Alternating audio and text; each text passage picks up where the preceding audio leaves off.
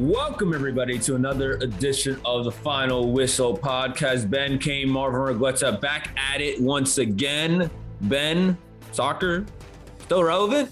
All right, if you're any fan of Europe, no. Well, apart from the Premier League, if you're an MLS fan, it's just starting. Just kick back. MLS is here, everyone. It's in the peak of its season right now. It is unbelievable. We have so much to talk about. The Champions League, the Premier League, the relegation battle. That's getting insanely crazy right now. We'll talk about La Liga. It's pretty much over because we have a crown champion. And then we'll get into some other news, including news of Mino Riaola, kind of the super agents in football.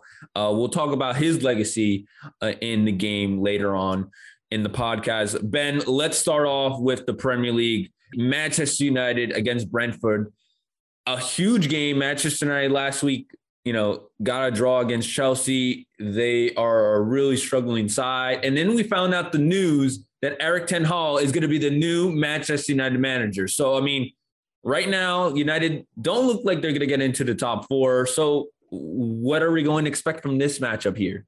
I think Bruno Fernandes in his post-match in their last matchup summed it best, where they don't have anything to play for. And that right there is a sign of a team that's just struggling mentally to figure out what are they going to do. We saw that Diego Dalot came on there and said, we're going to fight for the fans. We're going to keep pushing for you because we want to get higher in the table for you. Bruno Fernandes just dropped it and said he doesn't really care about the season anymore.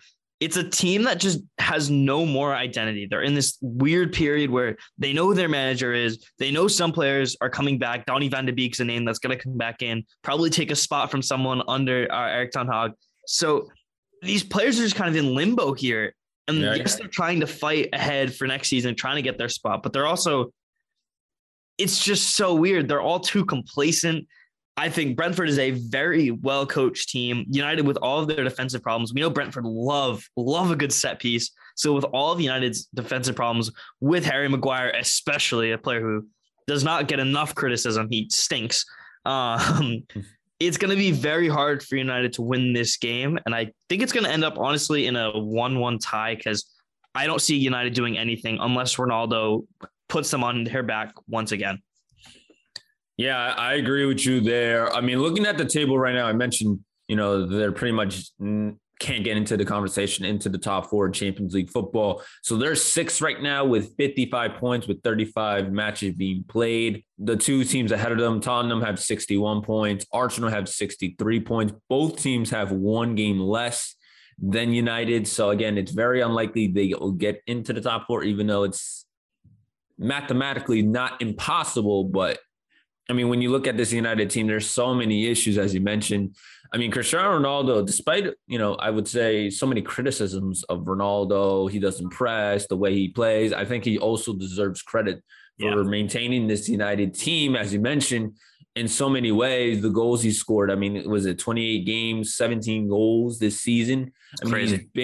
He's been basically what he's done his whole career, score goals, be that presence as a forward that United lacked for so long. And then on the other side, Brentford, who right now for a while was in the conversation for relegation battle, looks like they're going to survive when they hit the 40-point mark, which likely means they will stay in the Premier League.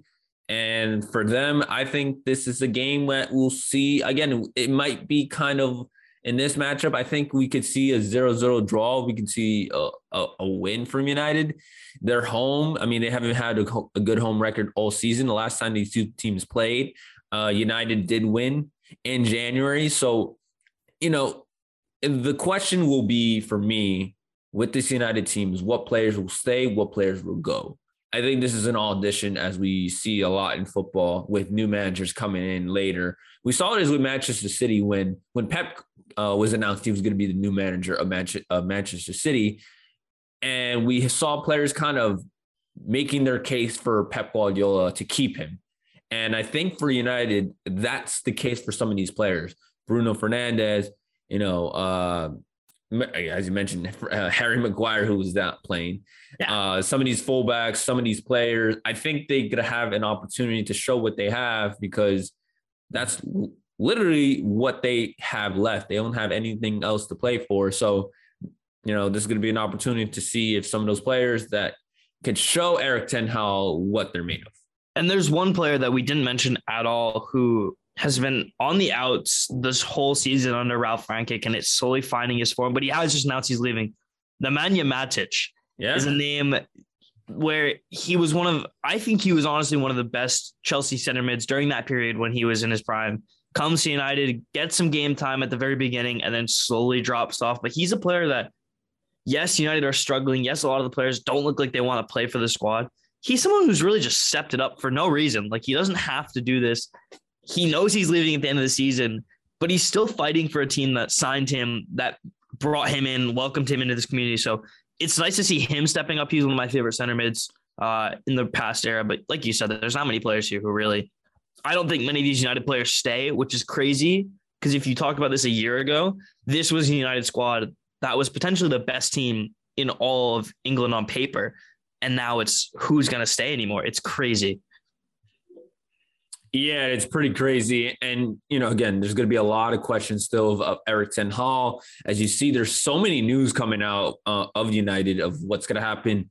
Is he going to have the full power, making some of the transfers that he wants? And again, what's going to be the future of Ronaldo? Honestly, in my opinion, I think he could stay. I think he's still a voice and a presence that could be part of any team. And the way he just scores goals just at that level still is very impressive, despite being, 37 years old.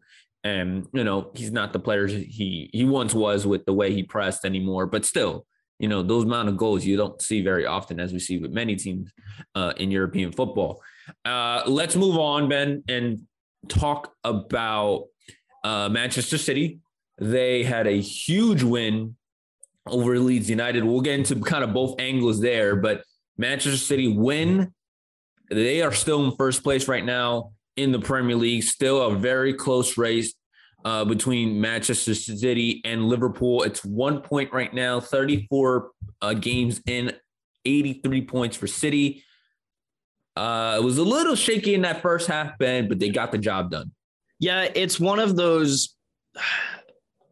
It's slowly going back to what we know as the old City, where they'd had that bit of a shaky start, and then they just kicked it off. We see 59% possession the whole game. So City need these games against Leeds, these games against Norwich, Watford, these bottom, as we saw the Watford game. I don't think we had a podcast when it happened, but they absolutely steamrolled them as well. But they need these games to build up confidence heading into the final four games this season. Obviously, their schedule is a little bit easier than Liverpool's, so it's kind of favoring towards City to win the title. But having these games as confidence boosters is huge. And we see the likes of Jack Grealish getting involved in a little bit of the action, playing decent, a player that we've heavily criticized a lot of the time. Gabriel Jesus once again finding himself on the score sheet. I think when you think about a picturesque Manchester City win, it's a clean sheet, which they got. More than 3 goals, which they got. And another stipulation that I always think, if you can get Fernandinho on the score sheet, that to me is the perfect Manchester City win. We saw it against Stoke when they won 7-2, I believe, when he got on the score sheet. So it's a good game. Obviously, Leeds are struggling. Jesse Marsh trying, like we've talked about so many times, getting people out of the Marco Bielsa mindset. It's going to take him a while, and we're seeing that. He didn't really have too much to say. I think he talked a little bit about refereeing decisions in the first half, where he felt it was going more City's way than his, and that's where they kind of slipped up. But like I said, this is just a game for City to just keep the momentum going heading into those final few games of the season so that they don't slip up, because at this point, it's what team slips up first that's going to win the title. Yeah, huge win for City. I think, honestly, that's big, as you talked about earlier. They, again, they're coming off a game midweek. Obviously, Leeds United are still playing for the relegation battle. And, they're away and Manchester City just, had to make sure they did it. They looked a little shaky in that first half, 1 goal up, some opportunities that could have shift the game. And in that second half, as you mentioned, they just turned it on and they just went another level. It's curious to see also Gabriel Jesus, who's really just found his form late in the season. The question of what's his future in Manchester City with the potential move of Erling Haaland to City. So I honestly would say, I mean, it's weird that, he's found his kind of number 9 form late in the season when potentially they could sign a number 9.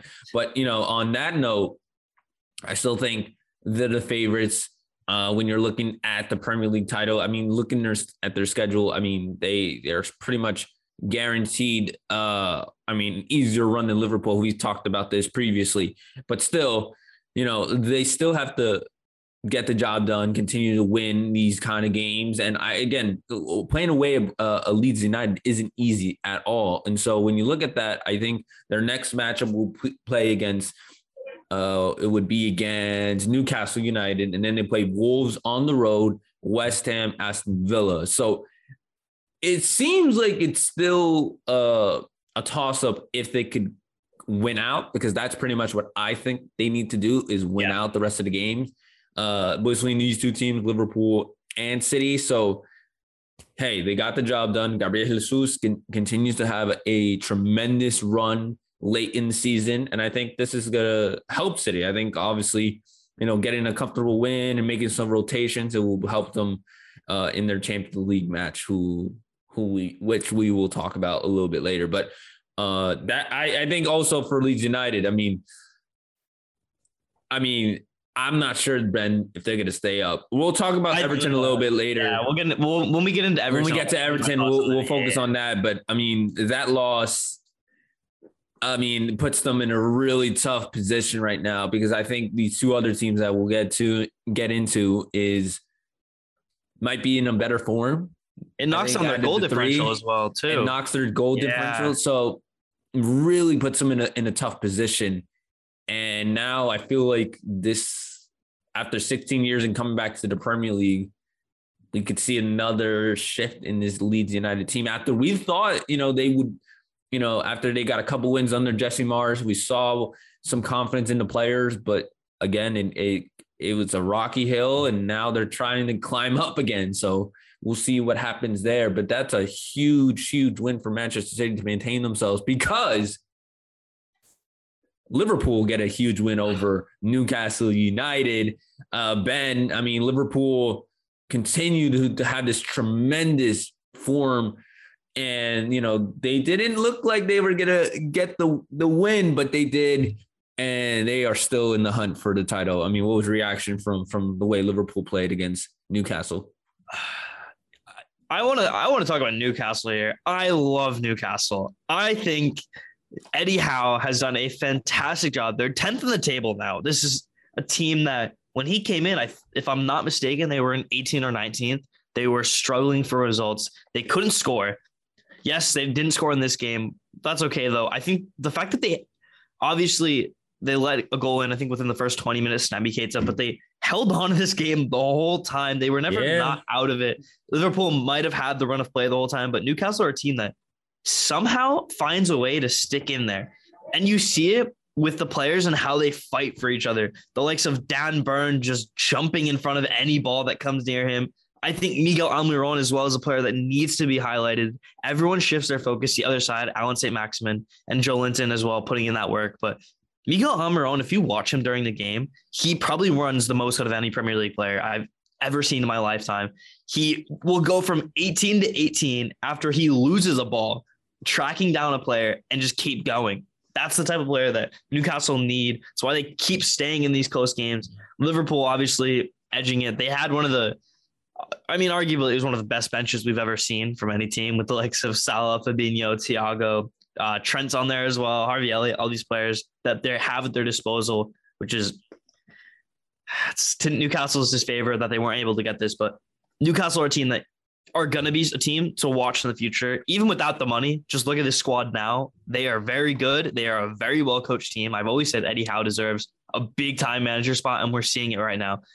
Congratulations, Newcastle. This is a fantastic game from you. No, I think they will stay. They're 40 points. Listen, they were in the relegation battle for a while, and now they are really cruising. Again, also the signings they made, the money they have now with the kind of the financial backing of their owners. And I also think Eddie Howe is a really good manager as well. I think, he's a manager that was in a really tough position in a really small club. And sometimes when you get an opportunity in these big clubs and you take advantage of it, we see the results. And we see the results with Newcastle United. They were really in a good form despite this loss against Liverpool. Well, Liverpool team, as I mentioned, are on one of the best forms right now in European football. And Liverpool had to really struggle to get that win. And it's never easy. St. James's Park is never easy, as we've seen historically. I mean, for any team, any of the top teams, they go to St. James's Park. Chelsea are a team that always struggles at St. James's Park. Historic, yes. And we see it's such a tough place to play. And Liverpool really had to find that way to get that one goal to get over the line, and they did. And I think that's going to help them in this race. Again, Liverpool are a team that they've been playing games 4 or 5 days in a row. I mean, yes, they've played, the same amount of games as City, but still, I mean, the rotations have helped them. And I think that's really why they're still in this race for the title. I also will point out that they have Aston Villa next. They got Chelsea next, Southampton, and then Wolves last game of the Premier League. Still, as you look at it, I think, that Chelsea game's an FA Cup game as well. Yeah. Oh, sorry. Yeah, yes. Yeah. FA Cup game. Yes. I mean, that's also games that are just, I mean, I'm not, they've mentioned the quadruple. I don't think that's out of the picture, but I don't think that's likely going to happen. The amount of games you just have left, and you still have Champions League football. What do you prioritize here? What do you that's the question. If I'm Liverpool, I prioritize two things. I mean, the FA Cup, I guess, if me personally, I would go Champions League and the Premier League. I mean, I think FA Cup is cool. I get it, but the biggest two competitions in the world are the Champions League and the Premier League. And I go for those two more than the FA Cup. If I'm Liverpool, I honestly would prioritize the Champions League, because I think everyone expects City to win the Premier League. I think that's without a question. It's City's league to lose at this point. But going out and winning the Champions League completely overshadows City's Premier League win. So if you're any Liverpool executive, you're looking at the Champions League and saying, okay, if we can't win the Premier League, let's just go out and let's win the Champions League, and we'll try to keep doing that. Because I don't see Liverpool, especially with that Tottenham game and with the Aston Villa game, who are always a very gritty team. I don't see them winning either of those games, or it's going to be very close, like a very big toss-up. So prioritizing the Champions League is not a bad thing. And if you make that known earlier, it'll be good. If you want to give up one or the other, it's going to be difficult. But Manchester City, Liverpool still in it. When we come back, we'll talk about more in the Premier League, top 4 race. Everton, huge win, and we'll get into Spurs and much more. We are back. We'll continue to be on this Premier League conversation. Ben, let's start with kind of some of the top 4 names. Let's first start with Arsenal. Get a huge win over West Ham United. That likely puts West Ham United also out of the race in Champions League football. Huge win for Mikel Arteta once again. And then on the other side, Spurs get a win over Leicester City, who's really had a struggling season. Yeah. Both teams win. Arsenal still maintain that 4th place position right now. I mean, how do you look at it, Ben? Yeah, if you're looking for a name, it's Arsenal. They finally get their win again. I think it was a struggle for the last. They beat Chelsea, but apart from that, they've been like fluky with form, where they win some games and then they drop off. But especially now with the likes of Eddie Nketiah kind of stepping up. Obviously, he didn't score in this game. We saw the 2 center backs, something that you don't really see too often, scoring against West Ham. But with Eddie Nketiah coming back, as well as Tomiyasu coming back into the squad, getting some valuable minutes to kind of keep progressing towards his recovery, it's really just Arsenal's season to lose. I don't see Tottenham as kind of that force that will push Arsenal over the edge. Obviously, the likes of Kulusevski, I guess how you say it, was kind of coming in and taking the league by storm, but I don't see them pushing Arsenal. Arsenal just seem like more of a well-rounded team. We saw this against West Ham.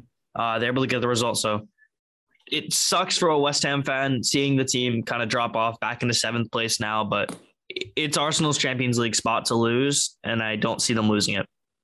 I hope you're right. Now, I mean, I think it was a couple weeks ago. I was really bashing on Arsenal because they lost 3 straight, and we're really concerned if they can maintain it after. Honestly, they've had an overall well put season, and now once again they come back. I think that huge win a couple weeks ago they had was big, and now Spurs are also still maintaining it. And as we look at the table, it's really close. So any points that are gained between these two clubs are massive. And also, by the way, if you don't know, these two teams have one more fixture head to head, which honestly puts a lot of pressure on both clubs. Kind of honestly go perfect because look at the schedule for Arsenal.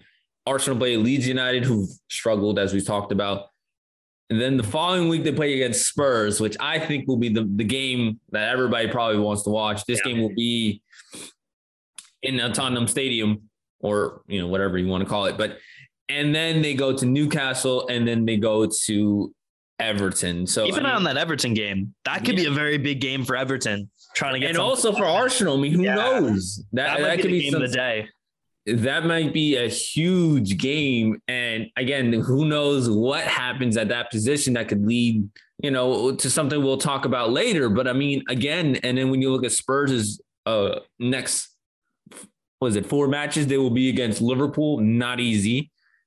And then obviously we talk about the game against Arsenal. Then it came Burnley, Norwich. I mean, when you look at that schedule, looks like, again, I think the game against Liverpool will be very tough, obviously against Arsenal as well. And then they have pretty much 2 easy games when you look at it. So 2 points is the difference between the 2 clubs, 2 London teams, which is funny, and arch rivals.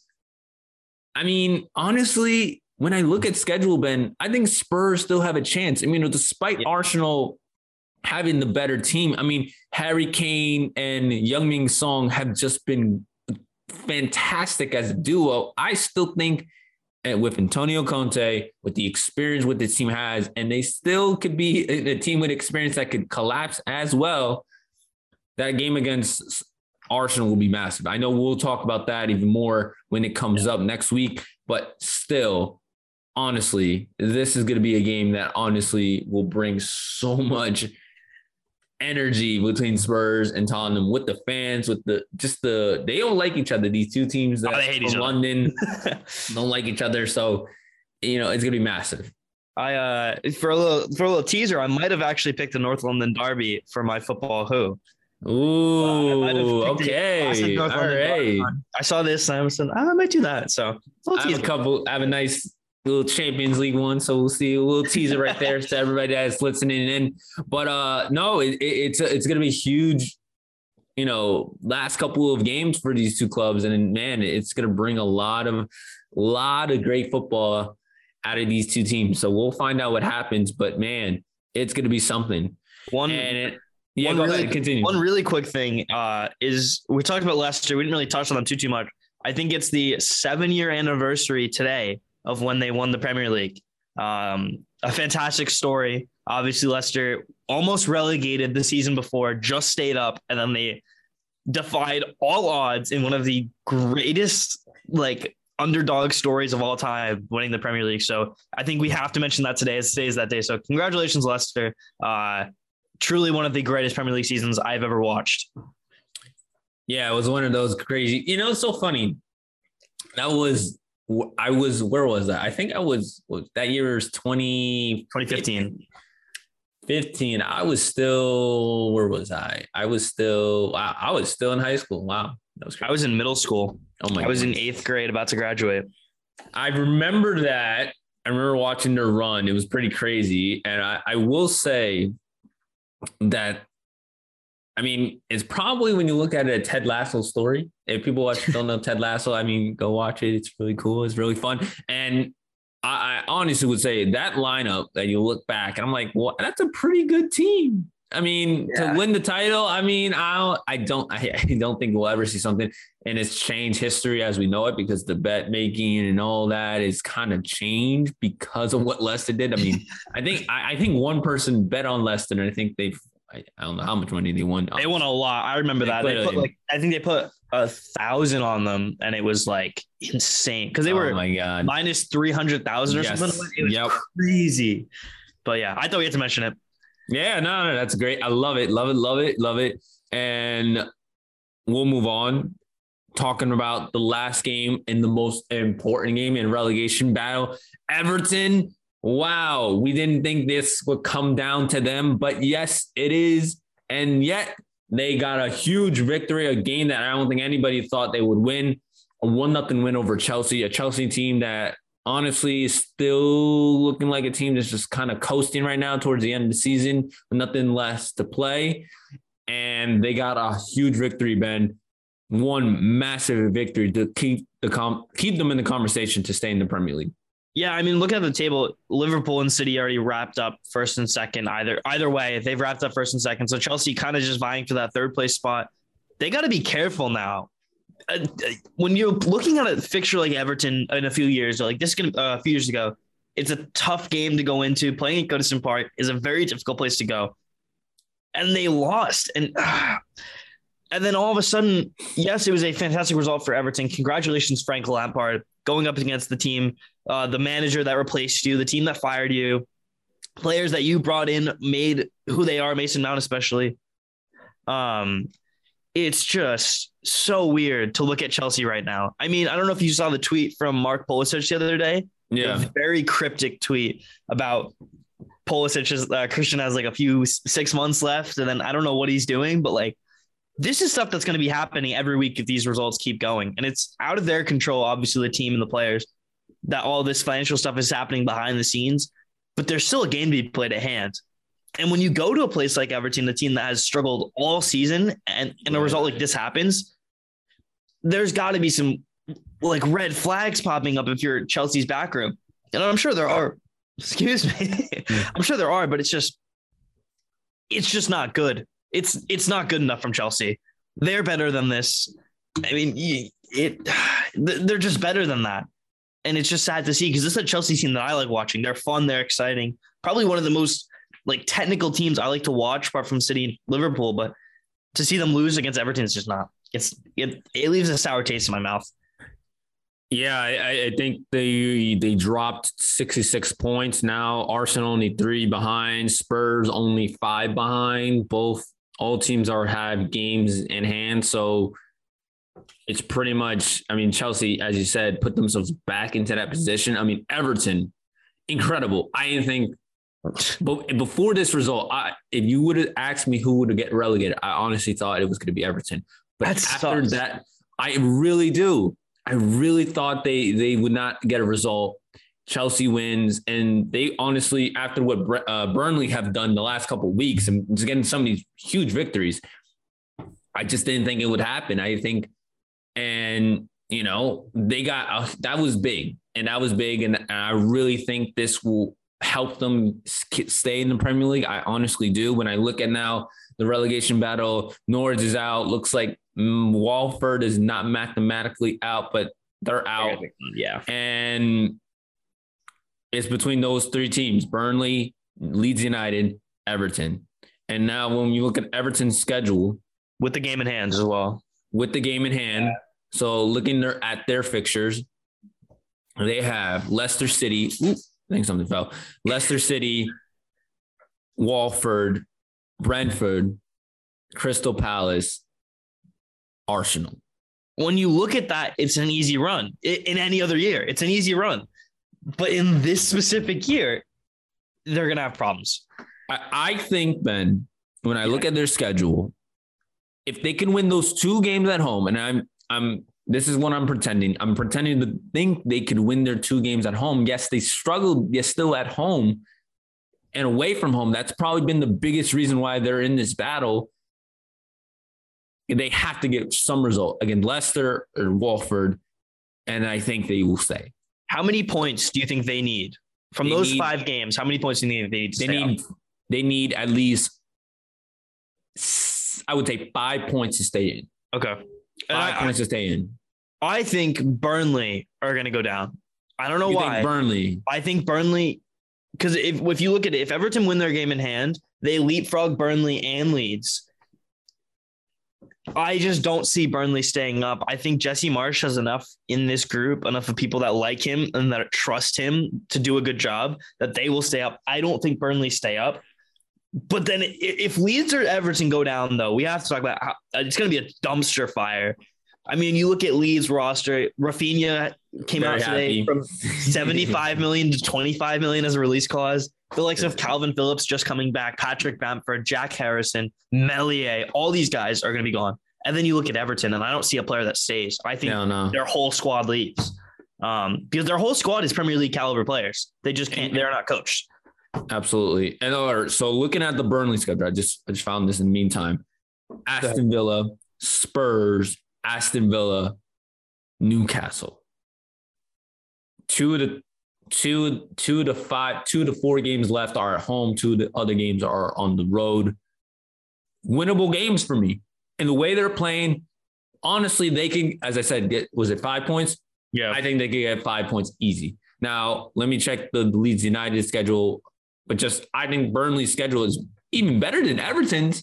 If you look at that. Yeah, I think Aston Villa is such a tough team, though. Yeah, they're safe. But if you're Gerrard and it's your first Premier League season, you want to come in there and go as high as you can. And I think that's where they're going to slip up. I don't see them beating Aston Villa either time. I think Leeds have the worst schedule. I think they have Arsenal, Chelsea, was it Brighton? Brighton's no easy place either. Brighton's not an easy team. I think when I look at it schedule wise and look at form wise, it's Leeds United. I mean, Ben, I just think this is Leeds United. I just think the schedule of what happened. I mean, I honestly would say that Everton win they will survive. If we look back and we look at Everton surviving in the Premier League, it will be because they beat Chelsea. I am telling you right now, that victory, I did not think Chelsea was going to lose against Everton.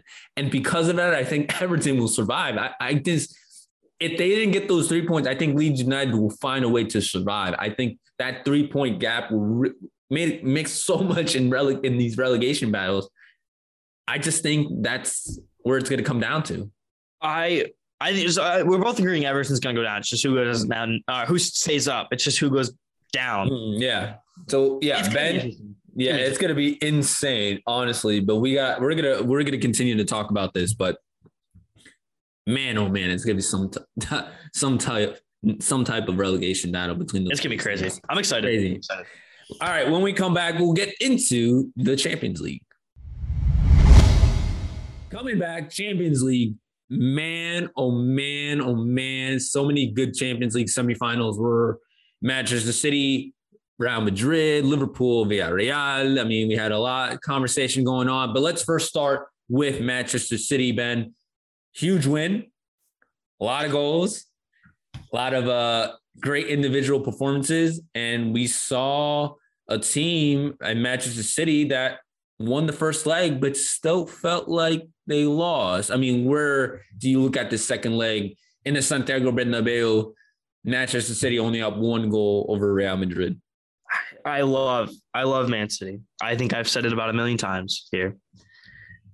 It's bye-bye to the Champions League for Manchester City. I don't see them winning. I think the main problem here right now is that because City are still in the Premier League and Real Madrid are not, their league's done.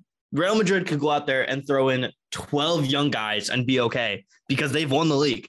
City, on the other hand, I don't see it happening. And I know that City, they both play this weekend and there's no games in between, but the fact that Real Madrid could go out and rest a few guys for that, and City really have to put everything into all those games, and they're training like they need to win every single game, whereas Real Madrid, I'm sure it's a little more lackadaisical. I just don't see it. And the fact that City let up 3 goals, I'm not happy. I was not happy when I saw this and I watched this game. I just don't know. I don't like Benzema either. I praise Benzema every time. He's the best player in the world, but when he plays against my team, I don't like him. I'm nervous but I'm saying that as a neutral, because I think when you looked at it, I felt like City left something in that game, in that first leg. I felt like they should have won by 2 goals. The fact you gave Real Madrid life, and in a season, in a Champions League campaign where Real Madrid, honestly, Ben, has no fear whatsoever in any result. As you saw against PSG, they came back, they were down, and they scored. It was an insane 3 goals, and they come back and beat PSG in a collapse, but also a historical comeback for Real Madrid. Then they do it once again against Chelsea. Not only do they dominate that historic performance from Karim Benzema, are down 3-0. They come back, they score goals, and they win the leg. I mean, this Real Madrid team has no fear with Karim Benzema, who is honestly, and we've talked about this, the best player in the world at the moment. I felt like they left something on the table, and we'll see. I mean, we'll see how the City players will come back. Again, the question will be with how they're going to defend Vinicius, how they're going to defend Benzema. I think, honestly, is more focused on Vinicius than Benzema, because Vinicius' pace is just completely different than some of these other players on the field. And we saw what he did to that goal against Fernandinho. That was just, I mean, man, they mean some flashes of Ronaldinho, if people know what I'm talking about. I mean, that was fantastic. But if there's if there's one thing to counter that, if there's one thing City have to look forward to in this game, it's that they will be able to defend Vinicius. They will be able to, because they will have Cancelo back, who is out for disciplinary reasons, and they'll have Kyle Walker most likely back. That could be the key right there, because you're playing John Stones. I think it was John Stones was at right back at one point, and then you had Zinchenko. Those are not traditional wing backs. So getting those two, arguably Kyle Walker is the best right back in the world. I'll take that to the grave. And then the best left back in the world, then João Cancelo. I don't know about that, Ben. I don't know about that. But getting those two guys back could push them over the edge. Yes. That's key right there. That's the key to this game, is those wing backs. Yeah, I think so. And I think also Diaz getting another week and recovery. I think obviously he again, sometimes when you we see with Gerard Piqué on the Barca side, like you come back from sometimes quickly that you're still not ready. I think, he has another week to get his kind of body back to where it was. And let's see if he could be fully fit. Because I think if he's fully fit, Ruben Diaz, I think he will really help City. Yeah. And Real Madrid's point of view, again, all they need is 1 goal to tie. That's all they need. 1 goal to tie, 2 to win. And if we've seen this season that Real Madrid have done that, they could do anything. And as we saw against all of those teams before, as I mentioned, they could do it. So it'd be a tremendous second leg. I think we're going to see something special. And could Karim Benzema be the hero? Potentially. Can maybe Kevin De Bruyne or Phil Foden do it once again? Maybe. But I think that's kind of what we're looking forward to, a very good quality match. And also Pep Guardiola, can he get his tactics right yet again? I think he'll pretty much go with the same lineup he did. Yeah. Maybe he can make a couple of tweaks, but I think Jesus is still at this moment, I don't think you drop him. I think you keep maybe Real Mahrez. I think you keep Mahrez if you maybe, and then you got Foden, De Bruyne, Bernardo Silva, and Rodrigo. So long as Gundogan doesn't play the 10, I'm okay. I think hopefully Guardiola gets his tactics right, because again, this is something that Manchester City fans, and you could talk about this, Ben. Like, this is the trophy you guys have, honestly have been wanting for so long under Pep Guardiola, because we've seen what he's done in the past, and this is the trophy that, in City's eyes, is the one that means a little bit more. So we'll find out against one of the biggest competitors in the Champions League in Real Madrid, and we'll see what happens. But that's going to be an incredible second leg between Real Madrid and Manchester City. I want to get into the second leg. This one's a little less intense as the first leg. Liverpool go up and you get a huge 2-0 win, or honestly one of the big dominations in the semifinals that I've seen in a very long time. Villarreal got one shot, and it wasn't even one shot on goal. One shot. That's all they did.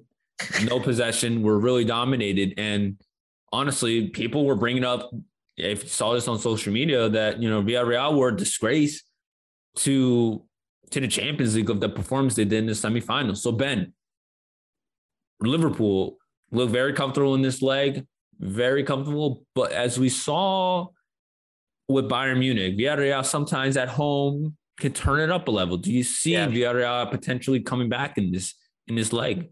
I think if Liverpool only had scored one, you'd be like, okay, there's a good shot Villarreal come back. I don't see them putting 3 past Liverpool. That's the problem.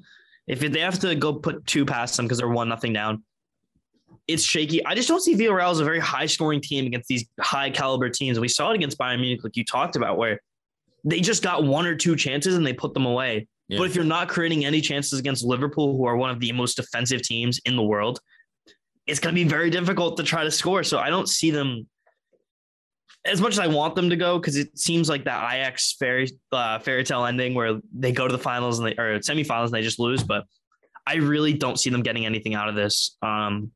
I think Liverpool can kind of rest, but they also just can't be too complacent in this sense. So it'll be interesting, but I think it's Liverpool's almost wrapped up. It's about 95% theirs. They just need to get over the finish line. I said this on the record and people didn't believe me. This is to Brian Cano, a message for you. You were wrong. He said Villarreal had a chance. I said Liverpool will not. This is a horrible matchup for Villarreal. And guess what? I was right. Well, I was. Well, because when you look at the matchup, I just think Liverpool right now are in form. And Villarreal are a good team. But there's levels to this. And look at the quality Liverpool had, the way they play. Villarreal had no chance. They were defending from the first minute. And you cannot do that against this Liverpool team. No. You could do that against Bayern Munich, who, as we saw, again, continue to struggle. And a team that's really struggling to find its form. But this Liverpool team, the way this team is playing right now, no, that's not, you can't do that. And Unai Emery's, we'll give him credit. Again, he's a very good manager under these two. He's very good Europa League, a very good Champions League. But you cannot defend a full game in Anfield on the Champions League in a full crowd. Are you kidding me? It reminded me of what Barcelona went through when they lost. What was it? 3-0. Yeah, the 4-0 when Liverpool were sucking the life out of Barcelona, and those 2 goals in like 2 minutes. The genuine scored them too, right? It reminded me of that because just the way that crowd, the way they played, and the way they just came and just attacked for it was really just. It was too much. And I think, yes, Villarreal defended really well. I mean, it was 0-0 up to a certain point in the second half. But once they got that goal, I mean, they could have got 4. They could have got 5. That's the way I looked at that game. And just, you can't do that. You have to somehow, some way come out. And they didn't do that enough. And that's why I think they will get punished on the counterattack. They will try to go for the game on this week. And I just don't think that will work out. I think Liverpool will advance, and I think it will be very comfortably. I think Liverpool, though, expects them to sit in. I don't think Liverpool expect them to really go after this game, especially how we've seen them play before. Yeah, so Villarreal come in those first 10, 15 minutes and just press the hell out of them. You might see Liverpool cough up a goal, and then it's just... that's what I'm saying. Yeah.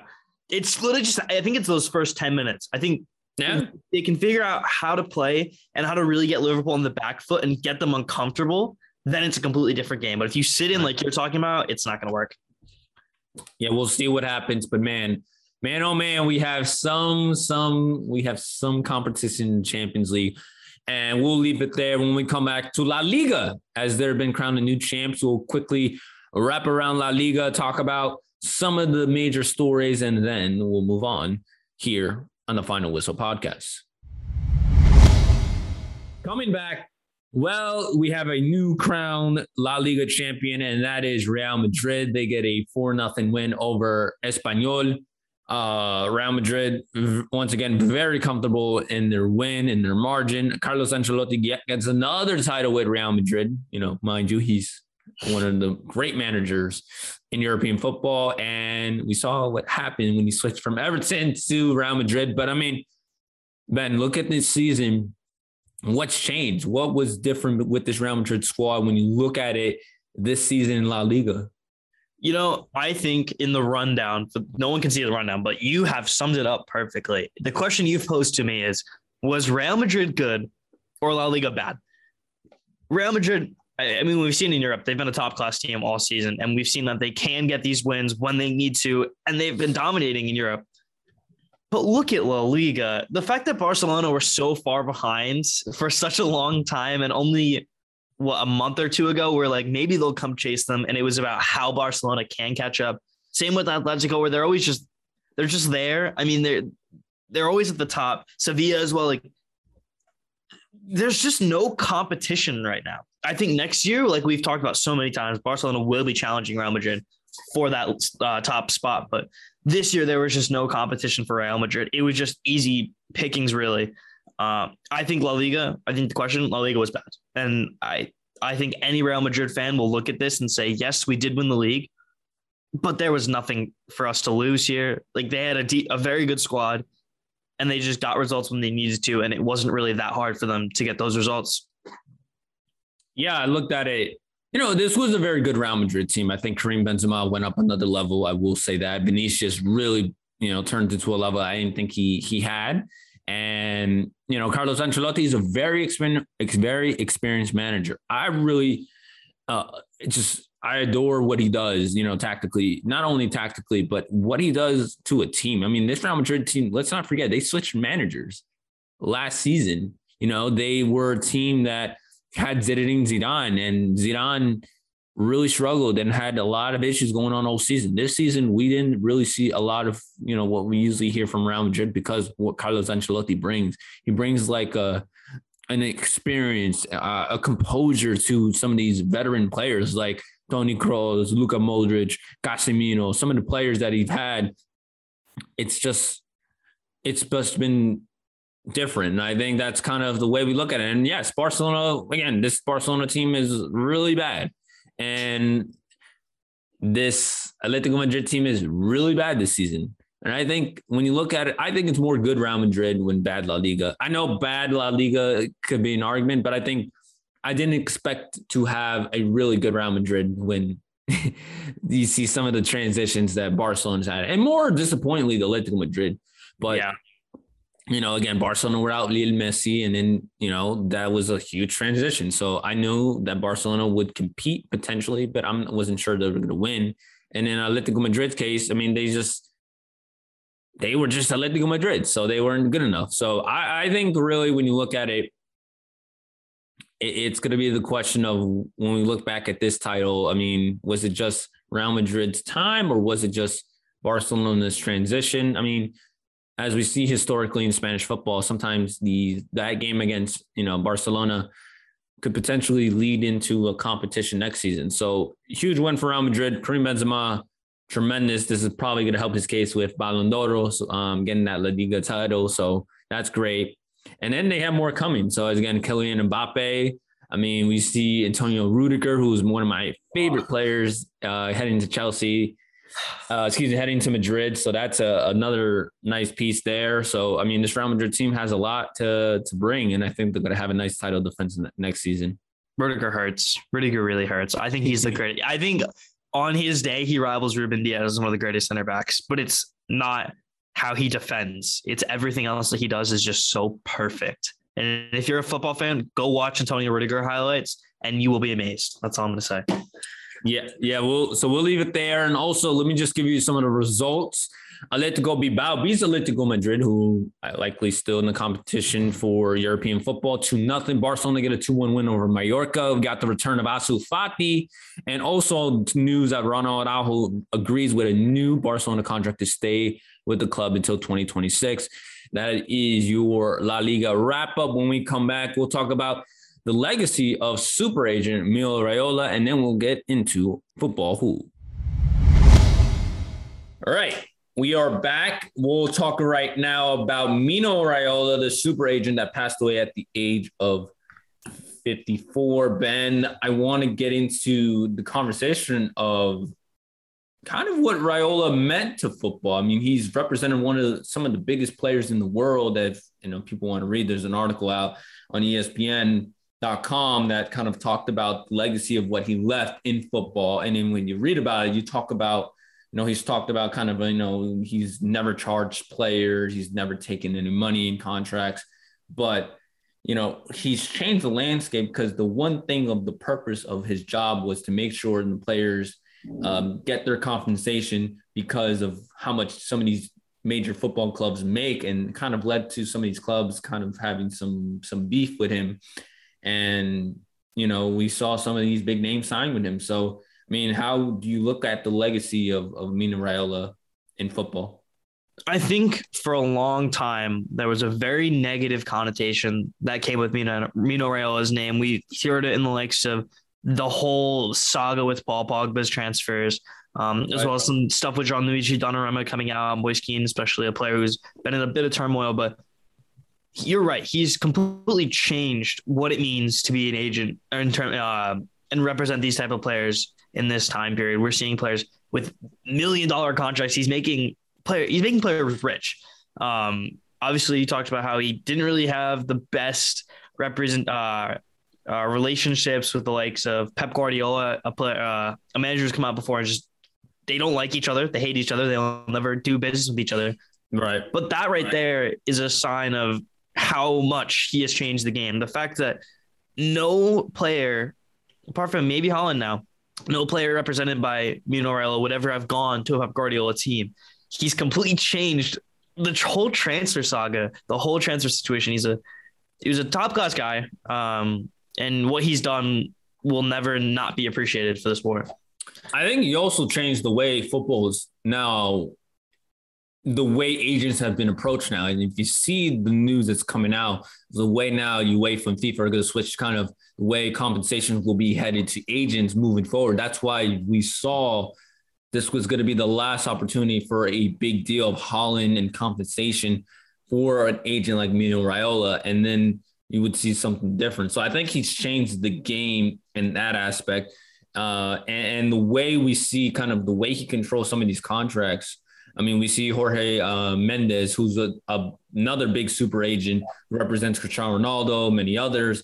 And he's another agent that's also part of this super agents agency in football. I think really what people and me that appreciate he's always, the biggest thing for him was importance of getting these contracts. And when you look at it, of the players you mentioned, the contracts that he has made for these players have been well put.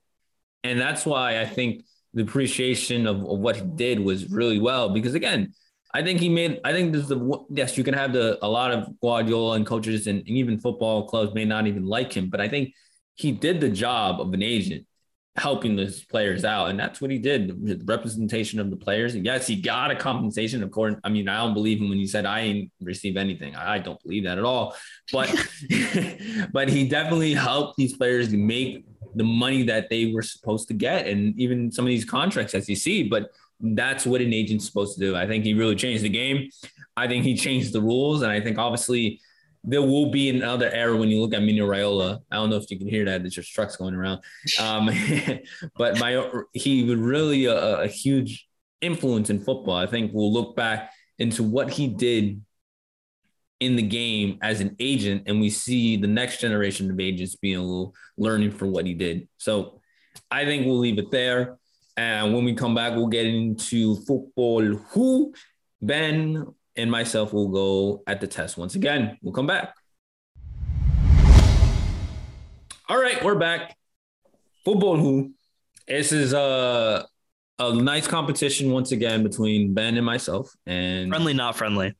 very not friendly at all. We're enemies right now. We are honestly have so much to talk about because he has a team that hopefully I got last time we went out. I really struggled to get that United side that beat the living breaks. Horrible. I was way off the pace. And yet you had a couple questions right next week. So I'm back. I got some questions, Champions League focus, but Ben, you could start off. I was thinking about it, and I want to keep my North London derby one till next week, so I've changed it. Okay. We're talking about Everton. We're talking about big results Everton have won. Obviously, we talked a lot about the Chelsea-Everton win, so I picked a classic Everton 4-0 win against one of my teams, Manchester City. So I'll give you, Claudio Bravo was in net, and he had an absolute stinker. This won't give anything away, but Adam Al-Lookman, I think, scored his first ever Premier League goal from the right-hand side, or he scored 2, I think. Actually, no, Lukaku scored 1. So I'm going to give you the Everton side. They're lined up in a 3-5-2. I don't know how many of these I would have gotten. I'll be perfectly honest with you. You said it 3-5-2? 3-5-2. Right. For Everton. What year is this? 2016. It's March 6th, I believe. No, it's I can actually tell you the exact date. Is it March 6th? It's January 15th, 2017. Oh, 17. Okay. 17. So yeah, right. I think it's some of these names you'll get. So we'll go goalkeeper and then the 3 center backs. All right, I'm going to go with Jordan Pickford. Okay. And then the 3 center backs are 3 in the back. Yikes. I'm going to go with Seamus Coleman. I'm going to go with Phil Jagielka. Okay. And then I'm going to go with 2017. They didn't have John Stones. So, man, I'll give you a hint. I'll give you a hint for one of the center backs. Is he an English center back? He's Welsh. Damn. He played for Swansea and then went to Stoke right after on a free. Oh, I know who it is. Ashley Williams. Okay. So those are your 3. Or those are your 4. Pickford was still at Sunderland at this point. Oh, okay. So it was Joel Robles, who was Tim Howard's backup. That is incredible. Okay. Ashley Williams, you got. Fair play. And then the other 2 center backs were Mason Holgate and Ramiro Funes Mori, if you remember him. Wow. Okay. Okay. Did not know that. I completely forgot about him. Okay. Yes. All right. Oh well, I take the Ashley Williams. All right. I remember him from the Swansea days. And Michu. All that stuff. He was good. He was very good. Yeah, he was the captain. He was very well player that followed. All right. Let's get into mine. We're gonna get into all these questions. Will be Champions League, so mind you, we'll go from. We have a couple from early 2008, and then we'll get into the 2010s. So let's first start with the 2008. All right, Barcelona, Manchester United, 2008, a nice Champions League semifinals matchup. Barcelona lost the leg 1-0, and it was only 1 goal. Second leg went 0-0. But 1 player scored for Manchester United. Ben, who was that 1 player who scored that 1 goal in 2008? I remember it like it was yesterday because I will never forgive Lucas Ambrota ever. But oh my God, it's a player in United that's known for making good goals. I'll give you a hint there. Is it? I feel like it's Nani. I really feel like it's Nani because I can see the jerseys in my head because it was the blue and red striped with the big yellow lettering, right? And then United were in the white and the white jersey. Was it that game? Am I thinking of the right game? Fuck. Nani, give me Nani. 2008 again. This is Barcelona Champions League semifinals. Is it not? Final answer. Nani. It's Nani. Your answer is wrong. The answer is Paul Scholes. So I remember it like it was yesterday because it was a play where Barcelona was covering the ball. Lucas Ambrota, who was the right back at the time, literally just gives one of the most horrendous pass I ever would see in a football match. I will never forgive him. That's why from that game, that led to Dani Alves signing the team, and then the rest is history. And Paul Scholes gets the ball from the interception and hits just a screamer over Valdez. And the rest I will say, Paul Scholes is not the most creative player. When I'm thinking of players who created big goals, he's a big goal scorer. I mean, he's scored like these long shots. I look at Paul Scholes as a player that gets, somebody. I I just look at it. Yeah, possible. The hint did throw me off. I was still gonna go 90 either way. But yeah, okay. It's okay. You're not gonna get any of the. All right, we'll see. All right, we'll find out. So I will give you a hint. When you think of a 3-back, think of the 2 outside mids are more defensive. They might play outside backs. Yeah. Okay. So there's 3 center mids and then those 2 wing backs, kind of. So who do you got? Ooh, I just remembered one, and maybe I'm wrong. So the fullback, I'm gonna go with Coleman. Okay. I'm gonna stick with him, and then said defensive. I'm gonna go with Barnes. No, not Barnes. Baines. No, not Baines. Damn, forgot his name. Barnes, right? No, I didn't say Barnes. No. Baines. Yeah, Langton Baines. Yes, there you go. On the left. And then midfield, here's what I'm going to go with. 2017. One of them scored, and that's why I didn't say it, because I think this was a very iconic goal for him. Oh,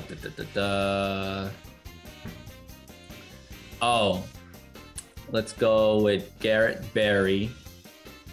I don't know if that's going to be correct. Maybe I'll just put his name there. All right. That's one. Let's see. Damn, midfielder. I'm going to go with 2017. Jeez. Damn. Now I'm blanking. Give me a hint. Is it any? They're both English. The other 2 are both English. Okay, damn. That doesn't help. Damn, that doesn't help, Dan. I don't want to. One. I won't say the other one because I think it'll be too obvious if I give you a hint. One of them has been training with the England under 21s for about 4 or 5 years now, and he's about 25. Oh, I know who it is now. All right. Tom Davis. Tom Davis. Yeah. What did I say? I said Garrett Barry, Tom Davis, and let's go with I'm blank. I know this. I'm gonna go with. Man, I'm probably. He's an iconic Everton player. He doesn't play there anymore. Damn, I just had his name. Let's go with Kevin Neesmith. No Smith. Go. Stephen Naismith, I think is who. Oh, that's what I meant. Yeah, but it wasn't him. It wasn't him either. So you've gotten 4 out of 5. Oh, all right. Woo. All right. So it was Ross Barkley was the one you were missing. Oh, yeah. All right. That's why, because I could have been like, he went to Chelsea. It would have been too obvious, but. Fair play. I think the Tom Davies hint might have been one of my crowning moments. Can we talk about this really quickly? He's 25 and he is still with the England under 21s. How does it happen? Because he plays with them and he captains them, but he's 25. I don't understand it. It always throws me off. That is actually really, really funny. I actually now think of it. I do remember that was a hell of a goal he scored. I mean, I don't know where his career went back, but hell, he scored that goal and that all matters. Well, Dan, all right, I'll take that 4 out of 5. All right, let's go. All right, let's see if you can get this right. 2011, first leg of the round of 16. Barcelona. This is the mighty Barcelona, mind you, against Arsenal. Arsenal win the first leg 2-1. Who scored the second goal for Arsenal? 2011. This is good because I was watching Arsenal this time. So I'm trying to think. Podolski, I'm trying to think of old Arsenal players. So that was Van Persie's prime. Yes. So it could have been him. So he did score in this game. So I'll take away off the list. He did score in the game. So he's one player, and then there's obviously another one. I'm trying to. I really want to say Theo Walcott, but I also don't know if he was there. Oh, it could have been Gervinho. I think you're gonna love this name when it's announced. It's a player, I will say, that had one of the best games in a very short span with Arsenal. I'll give you a hint there. Is it Podolski? Is it Podolski? If I give you another hint, I'll probably spoil it. Is it Bentner? Was he there at that point? No, it's Nicholas Bentner. I'm going that. The answer Is that your final answer, Nicholas? Yeah, I'm gonna go with it. It could be Ox, but I don't think Ox was there yet either. The answer is incorrect.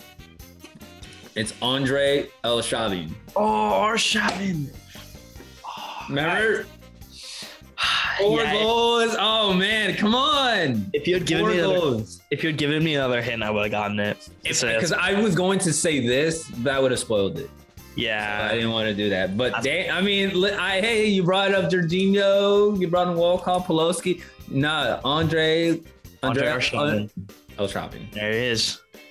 All right. Well, you've won this. Mathematically, I think you've won. But I'll give you the two strikers for Chelsea, or not Chelsea, for Everton. I think you said them both. Wait, hold up. 2017. See if I can get these two right.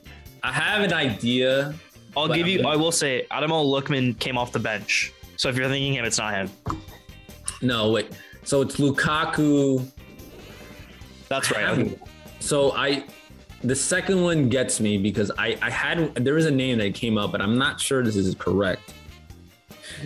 No, I will ask for one hint if that's possible. What nationality they play for? I'm not going to say because it's too obvious. All right. I will say he's not a striker. He's not traditionally a striker. He usually doesn't. All right, got you. Kevin Morales, Belgium. God damn it. Okay, fair play, man. Fair play. I had it in my mind. I was like, hold up. Kevin Morales had once upon a time a humongous game, and I forgot what name. When you said something, I popped up in my head when I probably said Stephen Naismith, and you probably like the Scottish. No, I think something just. I'm like, I remember Kevin Morales. Yep, there you go. If I'd said Belgian, it was over. Yeah, I knew it probably. Well, okay. Last one. Yep.